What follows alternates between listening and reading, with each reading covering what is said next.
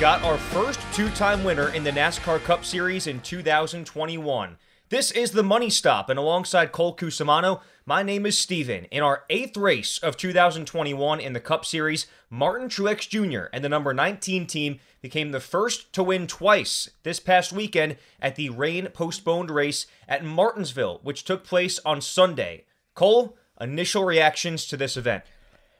I mean, vintage Martinsville, I'd say for this point in time, it was pretty solid. I mean, the good and the bad canceled out. The first two stages was pretty much Hamlin and Blaney going back and forth. The 11 was good on the short run, 12 was good on the long run, and that was pretty subpar anticlimactic racing. Just, a lot of biding their time. It's a long race, so nothing really picked up until the final stage. As always, intensity ramped up, tempers were hot, bumpers were being used, and we had caution after caution. It was a parking lot for a red flag, which took out a lot of really, really good cars. And the day was capped off with a costly pit penalty by Ryan Blaney on the Money Stop for removing an air hose from his box. And this allowed Truex to pounce and take advantage of Hamlin on those long run woes.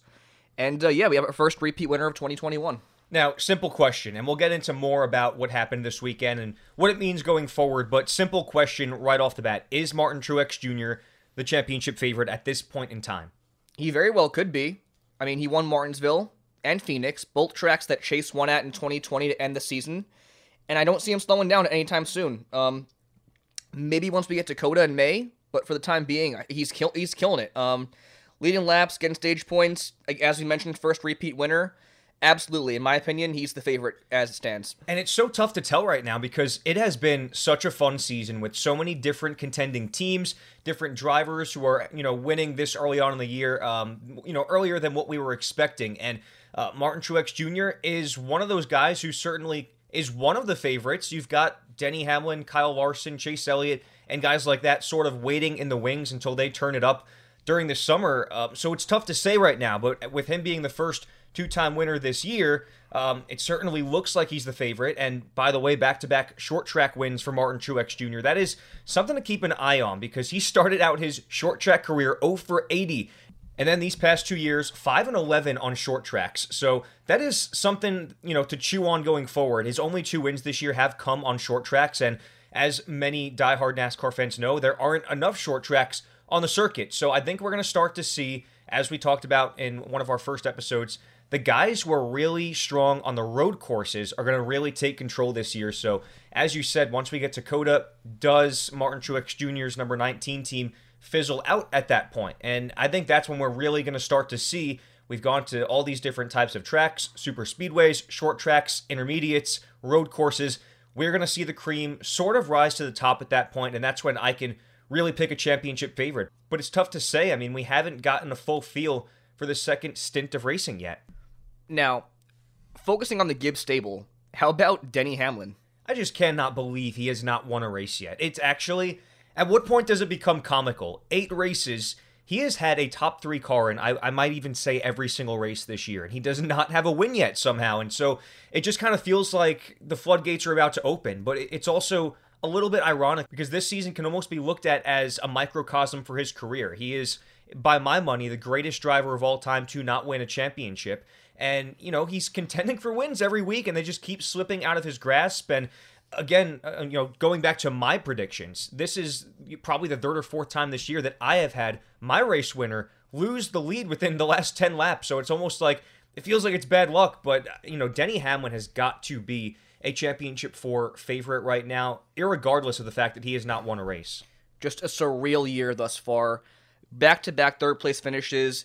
Still only 1 finish outside the top 5 through 8 races. And Insane. That's absolutely ridiculous. You're just waiting for him to go on like a 3-race win streak. That's how I feel anyway. And with the way JGR is performing, I think it's kind of likely because look at this next crop of races coming up. You have Richmond, you have Talladega, you have Kansas, Darlington, all tracks that he excels at and Joe Gibbs Racing excels at. So I think that this is going to be a great stretch for that Toyota camp and Denny Hamlin specifically. You mentioned it. It was pretty much the Denny Hamlin, Ryan Blaney, and Martin Truex Jr. show at Martinsville. Let's run through the top 10 finishers of this race, followed by Truex. Finishing runner-up, Chase Elliott with a strong performance. We've kind of been waiting for him to really shape into form as the summer heats up, and we're starting to see it, I believe. Denny Hamlin ended up third. William Byron finished fourth. We talked so many times, or at least I did, throughout the past month, that these top 10s are going to become top 5s inevitably, even at tracks that he is not known for being a contender at or a great performer at. And he comes out fourth in this showing at Martinsville. Kyle Larson, fifth, so 3 Hendrick cars out of the top 5 finishers. Joey Logano, sixth. Christopher Bell, seventh. Tyler Reddick with a strong performance in eighth. Kevin Harvick, ninth. And Kyle Busch rounded out the top 10. Who sticks out to you out of this crop, Cole? So 2 guys. First off, Kyle Larson. I didn't expect him to have really a slump or a stretch where he was kind of like slowing down after he had that abysmal day at Bristol Dirt. I think that having that off week, it was kind of festering in him, and he got another top 5 finish out of it. So those thoughts of him maybe slowing down could be put to rest. Didn't have a dominant car, but he was good nonetheless. Top 5 finish. He actually put it into good perspective on his Instagram. He said, anytime I come to what I think is my worst track, and I'm paraphrasing, he said, anytime I come to what I think is my worst track and I can come away with a top 5, I consider that a win. And it's true. I mean, you don't consider Martinsville to be one of Kyle Larson's better tracks, but, finishing 5th at a track you typically don't perform well at is a victory, especially in a season where you're trying to establish yourself as a championship contender. Yeah, absolutely. And you know what? I was going to say just 2, but looking at this list, I'm going to name a couple more. So, Tyler Reddick, he's riding back-to-back top 10s. This could be what he needs to, find his footing and string together some really good runs. He needs it, He's struggling right now in the standings. I think he sits 22nd, so he has some work to do. And that's it's a tough climb, so and he needs it's also puzzling because it's not like RCR hasn't had speed this year. We've seen Austin Dillon as a top 10 contender every single week, so it is a little bit confusing when you look at the season Tyler Reddick is coming off of compared to how he has performed right now. And, if you're a Tyler Reddick fan, you just got to hope that these first 8 races, he's kind of just been warming up, and then this race at Martinsville that just happened is sort of, leading into the Tyler Reddick of old, and by old meaning last year. Yep, no doubt. And then the other guys I'm going to mention are Kevin Harvick, another just really, really puzzling subpar day running around the top 15. I think he almost went a lap down at one point. Still able to muster up a top 10, but that's the name of Kevin Harvick's game. He's a workhorse. He's one of the best to ever do it. And, he rallies and gets another top 10. Same can be said for Kyle Busch. Kyle Busch had like a top 15 car all day, I'd say. Rebounding to get a top 10. And that's something we've seen all year where he'd run around that spot. He'd had top 5, top 10. So, and then I guess going off of that, I keep mentioning JGR. I feel like a broken record here, but all 4 cars, top 10. And we're going to a Toyota playground, basically, in Richmond this week. So I just think that they're poised for a really, really strong stretch of racing here. Absolutely. And, the storyline coming out of this weekend, at least primarily, is first 2-time winner. It's Martin Truex Jr., and Joe Gibbs Racing has kind of become the team to beat over the first 8 races of the season with some very stiff competition in Hendrick Motorsports and Team Penske. But another big storyline coming out of this weekend is what happened in the Xfinity Series race. Josh Berry with his first career NASCAR National Touring Series win on Sunday afternoon. I mean, Cole, before this season started, I would say that about 80% of NASCAR fanatics didn't even know who Josh Berry was. Dale Earnhardt Jr. comes out here, offers him a ride on a part-time basis in the Xfinity Series for his team. He does nothing but excel in the first 6 or 7 races of the year, not all of which he even raced in. So I think he raced in 4 or 5 before this. But, in this race at Martinsville, he comes out to one of the most difficult tracks to win at. And in, his 6th or 7th career start in the series, he comes away with the win. I mean, how much can you say about what this guy has come and what he has done in the Xfinity Series this year? Unbelievable, man. And, Josh Berry is a hell of a driver. He's a guy that Dale Jr. saw a lot of potential in, and that inclination that he saw was correct, obviously. This was a win for NASCAR. It was a win for grassroots racing. Just so much raw emotion, reminiscent for me of when Dale Jr. actually won at Martinsville in 2014, ironically. And he said this win brought him to tears like no other victory before, which speaks volumes, He put a lot of faith and a lot of confidence in this driver, in Josh Berry, and it came to fruition. But Martinsville does that to people. It brings out every emotion, whether it be anger, elation, it's just such a difficult track that rewards, and we saw that exactly on Sunday. And it's crazy. We just see time and time again, Dale just has such an eye for talent at, any level of racing that would translate to stock cars. Looking back on Brad Keselowski back in, 2008 when he had a ride for JRM, even William Byron, or more on the 5, 6, 7 years ago side. And then Josh Berry, a guy who had no ties really to stock car racing, later in his life, and here he comes and just starts winning races in the Xfinity Series. And I would go out on a limb and say it's probably not his last win of the year because he has run so well on so many different occasions. Now, the hot topic coming out of that win was, does Josh Berry deserve a playoff waiver? Because I just mentioned he is a part-time driver. He races for one of the premier teams in the Xfinity Series, and it's kind of been a 50-50 topic amongst the industry. So, Cole, what is your opinion on whether or not Josh Berry does deserve a playoff waiver? Well, so here's my take on the playoff waiver. And before I get into that, I want to bring up Ty Gibbs, because Ty Gibbs, another top 5 performance. So he's come out 3 races, a win, runner-up, and 4th place. Unreal. He is a superstar. We've seen more than enough.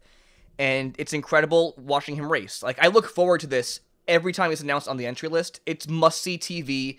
It's like a high-profile event. Just so great for our sport. But anyway, so I'm going to take 2 parts to this. So there's the Berry part and the Gibbs part. As far as the playoff waiver goes, I think certain parameters have to be in place, like a certain amount of races run, stage points, laps led, wins, obviously, and I guess where you're running in the race, and maybe average that out. For Berry and Gibbs, Berry has been a top 10 car all year, obviously has the win, and he's run in all but 1 race. I think that in itself should allow him to contend for the playoffs. We don't know what his schedule looks like because the 8 cars share between Miguel Paludo and Sam Mayer coming up here shortly, so those opportunities could dwindle down, but they also could increase. You never know. And then as far as Gibbs goes, it's a tad more tricky only because, yes, he has the win. He has nothing but top 5 finishes, but he's only run 3 of 8 races. So that is a little bit hard to judge, but at the same time, I think both these guys, Gibbs specifically, is outrunning guys like Riley Herbst, Michael Annett, and he's 15th in the standings, only running 3 races. And that's insane. And Riley Herbst is 14th. So I really do believe that both these guys, they deserve a fair shot at running for the championship, and I think NASCAR should and will ultimately do something once they do some examining. It'll be great for our sport in terms of those underdog stories everyone loves, while rewarding success. Well, I like what you initially said. I don't necessarily think that this should be a subjective topic. I don't think NASCAR should make this decision based on opinion. I think that they should instate some sort of a criteria in terms of, exactly like you said, amount of points, stage points. There has to be some sort of parameter based on the amount or percentage of races that they have run out of the ones that have been on the circuit. So, I think that is something that it's going to open the conversation for the NASCAR Rules Committee, and we'll see what happens. In the case of Ty Gibbs, though, he hasn't declared to run for points. As far as I'm concerned, he should be able to collect points in the Xfinity Series, and NASCAR should allow him to see where it takes him. With that being said, he is not necessarily guaranteed a ride in all 10 playoff races, so it gets a bit tricky there with these part-time drivers, but they do need to maybe think about some sort of a criteria to enlist going forward in these types of situations, I think. But let's turn the page to Richmond. We talked all about Martinsville and what came of that. We're on to another short track, the 3rd shortest on the circuit, 3/4 mile Richmond International Raceway. And Cole, let's start by talking about our favorite memory or memories from Richmond. And I'll start by saying, in my opinion, Richmond has not been the most memorable track for me. I always looked at it as the race that precedes the NASCAR playoffs, or the chase as it used to be called, and that was what I always looked forward to. And growing up the Jimmy Johnson fan I was, it was always a very comfortable track, knowing that for the most part Jimmy was locked into the playoffs at that point later into the fall. But if I had to think of a memory, I'd think back to 2008, the year I started watching NASCAR, and a few weeks after the Richmond race that took place in the spring, and any NASCAR fan who remembers that was when Dale Earnhardt Jr., racing for Hendrick Motorsports, spun out Kyle Busch in that pedigree number 18 car. I was not watching NASCAR at that point in time. I was not a fan, but I recall throughout the summer they were replaying that on all of the different channels, TNT and ESPN, and everywhere else that NASCAR was being aired. And I remember thinking to myself so often that, this is such a great sport. I wish that I had been watching NASCAR at that point earlier in time. I wish I had gotten onto NASCAR earlier in my life. And that was sort of a race that I look back on as one that I wish I was watching in real time. And there's a lot of moments in NASCAR history that I wish I was a NASCAR fan for. And that's just, when I think of Richmond, even though that was a race I didn't watch, that is one that it sticks out to me as a fun short track event, and two of the most popular or divisive drivers in the sport, depending on how you look at it, duking it out for a win at Richmond. I couldn't agree more. Like, as you mentioned, I don't have many, physical racing memories or moments from Richmond, aside from, that infamous one between Dale Jr. and Kyle Busch. But I do have one coming to mind right now, actually. That same year in the fall, when they ran that race, Dale Jr. kind of got some payback in that green AMP 88 car and spun out Kyle Busch in that race. And that was a fun one for me, being a Dale Jr. fan back in the day. But other than that, I think you summed it up perfectly. We weren't really fans at the time that the initial incident happened, so that's got to be my number one memory from Richmond, is when Dale got his revenge. And that would be crazy not to mention. We both started watching NASCAR almost halfway through the 2008 season, a little bit before that, I would say maybe after the first quarter. The race that Jimmy Johnson won at Richmond in 2008 was one of the first races that I ever saw him win. So that's definitely a memory that sticks out for me personally. But, moving on to modern day Richmond. Nickel or dime, let's talk about what these cars are going to look like on the track this week. And I'm going to start off by saying this is one of the better weeks for paint schemes, I feel like. My favorite color is blue, that's been well documented, and there aren't a ton of blue cars this week. And the fact that I still think that this is a great weekend for paint schemes speaks volumes about what we're looking at on our graphic right now, which you can find on all of our social media accounts at @the_moneystop to get a visual about the paint schemes that we're talking about. And I will start by giving my dime to the 37 of Ryan Preece. That is his second dime in a row for JTG Doherty Racing. It's got blue and orange, and again, I'm a sucker for blue and orange cars, paint schemes, you name it. If it's on there, it's going to be a dime for me. And we talked about the 2B car that Ross Chastain ran a few weeks ago. Well, Kurt Busch is running almost an identical paint scheme. I think that car looks great. And then lastly, while it's not, I guess, a special paint scheme, Martin Truex Jr.'s car that he's running this week, I believe it's the Auto Owners Insurance car. I have always loved that paint scheme, so I just kind of wanted to give it a shout out. I love the different shades of blue fading into one another. And I will throw one more in here. Spire Motorsports has been on it with the paint schemes this year. The one that Corey LaJoy is running out, Schluter Systems, looks great. It looks like almost a vintage Jeff Gordon Flames car, just with a different color scheme. I think that looks really cool. That's a pretty cool one, yeah. My number one dime is going to the 37 of Ryan Preece. As you mentioned, the blue and orange looks awesome. Let's go Mets, 3-game win streak as it stands right now. Yeah, that's an awesome looking car. My second dime is going to go to actually Bubba Wallace in the 23. They've been killing it with the paint scheme game this year. It is the Root Insurance, I believe, car, and it's black and orange. I'm a big Halloween guy, so it's kind of reminds me of Halloween. But it's actually similar to Ryan Preece's. It has like these kind of spread out lines around the car, going down the side of it. It's really nice. And then my third dime, I guess I'll give it to Kurt Busch in the 2B car. I think that color palette's really, really nice. It really popped on Ross Chastain's 42, and I expect more of the same for the number one car. Now, shifting to nickels. There's a few here.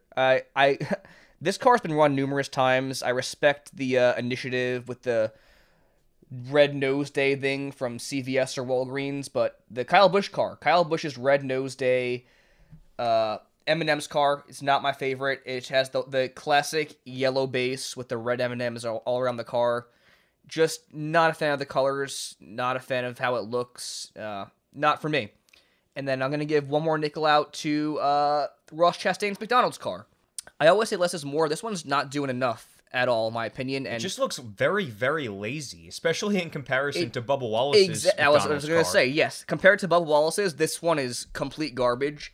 I just don't know, what if any effort went into this, because you have, half of the top arches of a McDonald's logo by the front wheel well. I don't get it at all. There's like a gigantic McDonald's logo by the rear wheel well, and that's about it. So I don't know. Shout out to the Oscar Mayer car for Ryan Newman. That's a really cool looking car. It's got mustard squiggles on it, bacon. It's really representative of the sponsor. Cool. And I do want to touch on 2311 Racing real quick as well, because this team has been so good for the sport in so many different ways, and I just like that they're bringing sort of a more trendy perspective and outlining to the sport with their paint schemes, because you look at any other sport that is sort of up and coming with younger generations, namely something like the NBA. They are always rolling out new uniforms that look appealing to fans and that sort of thing. And it's kind of the same thing with 2311 Racing. They have all these big name brand sponsors, and they keep rolling out awesome paint schemes in, very good and innovative ways on social media in a way that I think connects well with the younger and I guess up and coming NASCAR fan base. So shout out to 2311 Racing for the way that they have unveiled their paint schemes and how nice they have all looked. So shouts out to them. Now, moving over to the starting lineup for this race, the Toyota Owners 400, ironically enough, like you said, kind of a Toyota playground at Richmond. I don't know how ironic that actually is, but here's the starting lineup as it pertains to the top 10. Starting on the pole, Martin Truex Jr., followed by Denny Hamlin, Chase Elliott, and William Byron roll off 3rd and 4th. Joey Logano 5th, Kyle Larson 6th, Ryan Blaney 7th, Christopher Bell 8th, Kevin Harvick 9th, and Kyle Busch, the winningest active driver at Richmond, rolls off 10th. For other notable starting positions, 15th, you got Bubba Wallace in that really cool-looking Root Insurance car. 20th is Brad Keselowski, the most recent winner here at Richmond. Led 192 laps, just dominated that race. Behind him is Eric Almirola in 22nd, which I gotta fact check this, but it could be one of his higher starting positions all year. 24th, Alex Bowman, he's been struggling this year a bit. He's had some strong showings here and there, but no consistency at all. 27th, Daniel Suarez. 30th, Eric Jones. And 38th, making his 3rd Cup start, Austin Cindric.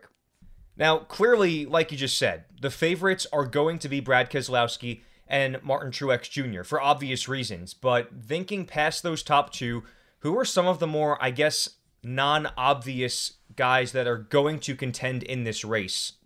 Well, first off, I don't want to say Keselowski is a favorite, to be honest with you. He's kind of been slumping lately. I think he hasn't finished above 17th the last 2 weeks, but, I mean, history will tell you that Kyle Busch, Martin Truex Jr., Brad Keselowski, and Kevin Harvick will be your top guys. I mean, Kyle Busch, as you mentioned, winningest active driver at Richmond with 6, tied for 3rd all-time, best average finish of 6.8, and 23 top 10s, which is 2nd among active drivers, and 1,488 laps led, which is also 2nd among active drivers.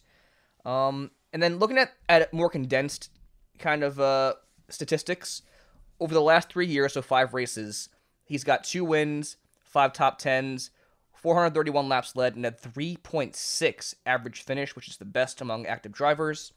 Truex, 2 wins, 4 top 10s, 579 laps led, and a 4.2 average.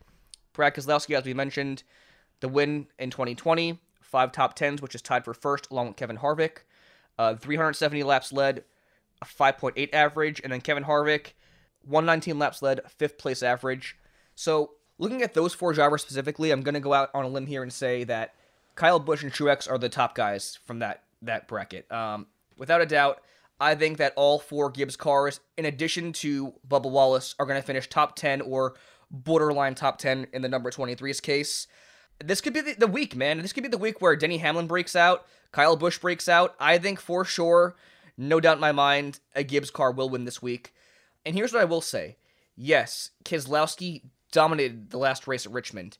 And for the most part, Penske just killed it with that 750 horsepower, flat, short track, low downforce package. They were the cream of the crop. But towards the end of the year, we saw Hendrick and Gibbs kind of catch on. Obviously, Chase won at Phoenix. Truex finished 2nd at Richmond. And, you saw guys like Denny Hamlin, obviously, run really well at those tracks. So, and again, this year, Phoenix, Truex won. You saw Kyle Larson, all the Hendrick guys, all the Gibbs guys really go out there and perform. So it's going to be tough to tell, only because you don't have 3 races like Phoenix to tell who is, really competitive at this track with that new package. You only have the one to go off of. So my gut's telling me that it's going to be, like we've seen all year, Gibbs, Penske, and Hendrick all in the top 10, with Gibbs ultimately coming out on top. And that really would be a perfect segue into our next and final segment, which is Take It to the Bank. We want to make you some money. Here are our race predictions as well as our DFS lineup recommendation. Beginning with our race predictions. Cole, I went first last week, so you have the honors this week. It's not easy because I do firmly believe a Gibbs car will win this week. It's just a matter of who. I'm mulling between Truex, going on a 2-race win streak, and Denny Hamlin. I'm going to go with your previous pick in Denny Hamlin. I think that this is the race where he breaks out, and I think he goes on a tear from here. Denny Hamlin's my pick to win. As for my sleeper, I'm going to go with someone who I feel like hasn't been mentioned a lot in a positive light on the show, Eric Almirola. He finished 8th here in 2020. I think that Stewart-Haas Racing, they're in dire need of a strong run from all 4 cars, or at least someone other than Kevin Harvick. And I think that, they're going to follow up those notes from last year, and I think they can put together a pretty decent, respectful finish. First of all, good picks on your part. I was kind of fiddling around with the same 2 drivers for those 2 picks. I ended up going a different direction, but first I do want to preface this by saying, when it comes to thinking about race picks or fantasy or betting for NASCAR at Richmond, you kind of alluded to it. You can look at this previous race at Phoenix and sort of get an idea for the guys that are going to run well under this package at Richmond this week. That being said, I do definitely think it's going to be a Joe Gibbs Racing car that wins this race. However, I don't think it's going to be as convincing as what maybe the storyline dictates going into this week. I think that Hendrick Motorsports is going to factor into this. Yep. I have a great feeling about Kyle Larson this week. I have a great feeling about Chase Elliott. And really, with all those guys starting up front, I feel very confidently that they're going to run well and contend for the win. But with that being said, I am going with a Joe Gibbs Racing driver. And, it's really tough to not go with Martin Truex Jr. here, but I'm going to go out on a limb here and say Kyle Busch breaks out of his bit of a slump. He has run better as of recently, but when I'm speaking on a slump, I'm talking about really the last year and a half, all of 2020, and then a good part of 2021. I think you could probably argue he has been the 4th best Joe Gibbs car on a lot of weeks, kind of fighting for that 3rd best title with Christopher Bell. But, he is so good at this track. Historically, I think that, he's run a little bit better as of recently, and I think this could be the week where he finally does break out, especially if it's a race where, there's a little bit of mayhem involved, where we see some of the top contenders, get in incidents like Truex or Hamlin or Chase Elliott. If any of those guys have problems, albeit with crashes, accidents, pit stops, you name it, I think Kyle Busch is going to be in a position to capitalize this week. For my sleeper, I'm going to go with a guy who has really established himself as, a potential playoff contender this year, and we've mentioned his name on almost every podcast so far this year, but not yet on this episode, and that is Daniel Suarez. He is starting 27th this week for Trackhouse Racing, and historically, he has run 7 races here in his NASCAR Cup Series career, and he's got a top 15 average finish. He's in the top 10 as far as average finishing positions go for active drivers at Richmond, and combining that good history at this track along with the fact that he has run well this year and seems to be in a scenario and a situation there at Trackhouse that he's extremely comfortable in, I think he's going to be poised for a good race this week. And starting deep in the pack really doesn't concern me too much as long as he doesn't fire off to a slow start. That's obviously the concern if you're picking a guy like Daniel Suarez to potentially be in your fantasy lineup, because it is a short track. And if he does not get off to a quick start, he could quickly be trapped a lap down, and we know how that works. So, provided that he's able to pass some of these quote-unquote lesser drivers, Chase Briscoe, Ryan Preece, guys who, on occasion, who have not run as well as he has at points this year, I think Daniel Suarez could very well be in a position to contend for another top 10 this week. And not to mention, he's fired up after last week in Martinsville. He threw his water bottle at William Byron after that big red flag, I think, 12-car pileup. So, and that just shows you, he felt like he had a chance to do something in that race. And it's so crazy to say with this new team, but every week it feels like that team believes that they can win. Right from the very start, at the opening press conference, they said their goal was to make the playoffs and win races. And that is clearly the expectation. You don't react like that if you aren't genuinely believing that you got taken out of a chance to win the race. Oh yeah, no question. And real quick, I do want to mention you brought up a great point in that you don't think there's going to be a dominant car. And I truly believe the same thing. I think we're going to see more of the same of what we saw at Phoenix, in a sense that it's not your traditional short track. You know, it's not quite a mile, but it's a 3/4 mile track, and racing tends to get strung out, and there's a lot of opportunities for passing.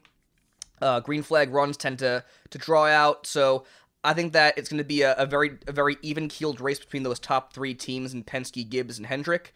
And yeah, it's going to be a fun one. I do believe that. And it takes a lot for that to come from me because I'm not Richmond's biggest fan and how their racing's been over the last couple years. But, you know, I think it's going to be a good race. I do.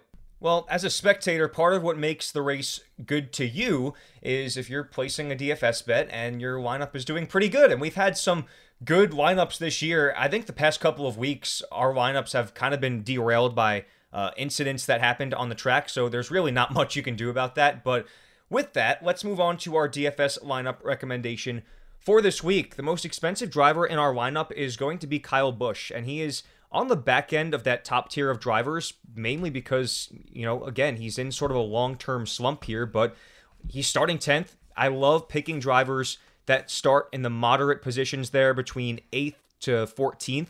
That is, you know, one of the most underrated strategies in DFS lineup picking, in my opinion. And oh, by the way, it does not hurt that he is the active winningest driver at Richmond. So as far as I'm concerned, Kyle Busch is a lock in my lineup for DFS this week. Behind him, we also picked Chase Elliott. I think that this past weekend's race at Martinsville, with Chase finishing runner-up, was not an anomaly. Going into last weekend's race, we talked on the Money Stop about how specifically I thought Chase Elliott was going to turn it up starting at Martinsville, and he just has a knack for heating up in the summer months. And we saw what he did last year. When he is on a roll, he gets on a roll. He is one of the hardest drivers to beat, and especially in a race where he is starting up front in the top three. I think Chase Elliott is going to be strong this weekend. And again, you don't want to pick too many drivers that are starting up front. And if I had to put my money on one of them, I think it's Chase Elliott, especially because he also is on the back end of that tier one of drivers. You've got Chase Elliott and Kyle Busch, who both kind of serve as good bargains as far as that top tier goes. After that, I'll just rattle off the final four that we had. Kurt Busch at 8,300, Christopher Bell at 7,800, Tyler Reddick at 7,200, and Daniel Suarez at 6,600. I'll cap off my little speaking point here by saying I think Daniel Suarez should be a lock as well. Again, good history at this track. He has run well this year. He's starting 27th, so in my opinion, as long as he does not get trapped a lap down, I think Daniel Suarez could be a potential lineup winner this week. Yeah, so no doubt in my mind, Kyle Busch is a guy you got to have in your lineup, regardless. Winningest active driver at Richmond, tied for third all-time, and if he wins this week, he could be second tied all-time on that list. His brother Kurt, I'm not too keen on, only because he has had a rough stretch over the last 5 races. I don't think he has a top 10 in that time, and he's been struggling this year too. So it's a risk, but of the drivers in that bracket, he was the most expensive. But it was one of the more expensive. I mean, you've got William Byron and Austin Cindric, and in my opinion, you don't want two drivers starting up front as confident as I am in William Byron, and then with Austin Cindric, it's kind of a wild card. He's starting deep in the pack. It could be easy to get lapped. So when you look at that tier of drivers, the ones below Kurt Busch, you've got Almirola, DiBenedetto, Eric Jones. It just feels like Kurt Busch is the safest out of that tier. And, you like a guy like Austin Dillon, but he is a little bit cheaper, and you would have a lot of money left over to upgrade. So that's one way you could pivot this lineup. Yeah, I would probably mull between DiBenedetto and Austin Dillon over Kurt Busch, but for the sake of this lineup and cost efficiency, we'll throw him in there. And then Tyler Reddick. Tyler Reddick finished 11th there in the fall last year, and he's, as we mentioned, he's running a top 10 streak, so he very well could get another top 10 this weekend. And Christopher Bell, top 10 car each week. I firmly believe, as mentioned many times on the show, that JGR is going to be class of the field, and he will get a top 10 as well. And I gotta say, with Christopher Bell and William Byron, those two drivers, I feel like, are undervalued every week. They're always between 78 and like 8,600 because they're usually starting near the front, and it's almost like the odds makers don't expect them to finish there. but consistently they do. And we even said it last week. It was like the first week in, several that we had not had Christopher Bell in our lineup, but we said he's probably going to finish top 5 or top 10. And so I just like, as a general rule of thumb, having either one of Christopher Bell or William Byron in your lineup every single week, irregardless of the track. And this particular week, where Christopher Bell is starting deeper in the pack than William Byron, and it is expected at least to be a Toyota show, I think Christopher Bell could be poised for a really solid day at Richmond. That being said, if you feel higher on William Byron, by all means, I'm pretty confident that he is going to do well this week because we know what we're getting out of him. He's not going to finish outside the top 10 unless there are external circumstances, any other issues out of his control. But if it's a clean race, William Byron and Christopher Bell are going to finish in the top 10. I feel more confident saying that about William Byron, but just in terms of, the drivers that we picked, Kurt Busch, Christopher Bell, feel safe. And you mentioned Tyler Reddick, another guy who is starting in a moderate position, and it's his first time really all year having a decent starting position. So you've got to expect that he might be able to parlay that into another good finish this week. Anyhow, that is going to do it on this week's edition of the Money Stop. Thank you all so much for tuning in. Feel free to find us on social media at @the_Money Stop. We are posting great graphics all week. If you want a visual of our DFS lineup recommendations, our race winner picks, take it to the bank, or look at the paint schemes that we're rating, nickels or dimes. We're posting excellent content, including driver stat cards all week as well. So follow us there, and also on our personal accounts, namely Cole at Cole_Cusumano_. You've got a great piece coming up this week that's already out, actually. And it's a great primer if you're getting ready to watch this Richmond race and wanting to get yourself sort of in the mood for what this track is going to look like and how it is raced typically. Yeah, this was, I gotta say, without a doubt, one of my favorite interviews I've ever done in covering NASCAR. I spoke with Tony Hirschman, Kyle Busch's spotter. He's been with him since 2012. There's a lot to unpack from this piece. It was a blast to tell his story. They got their first win together at Richmond, but he has a very, very rich history at this track with his father, some other races across NASCAR. Just a really, really awesome story. A really, really great guy. And with that, I kind of want to take you through a lap through his eyes at Richmond because, he has 3 wins here, which is tied for most among active spotter-driver pairings at Richmond. He knows his way around this track. He has, like I said, a very rich history. So let's go through a lap with Tony Hirschman at Richmond. You can kind of see, Richmond, obviously, as the race goes on there, when the tires wear out, it gets harder to really run the bottom.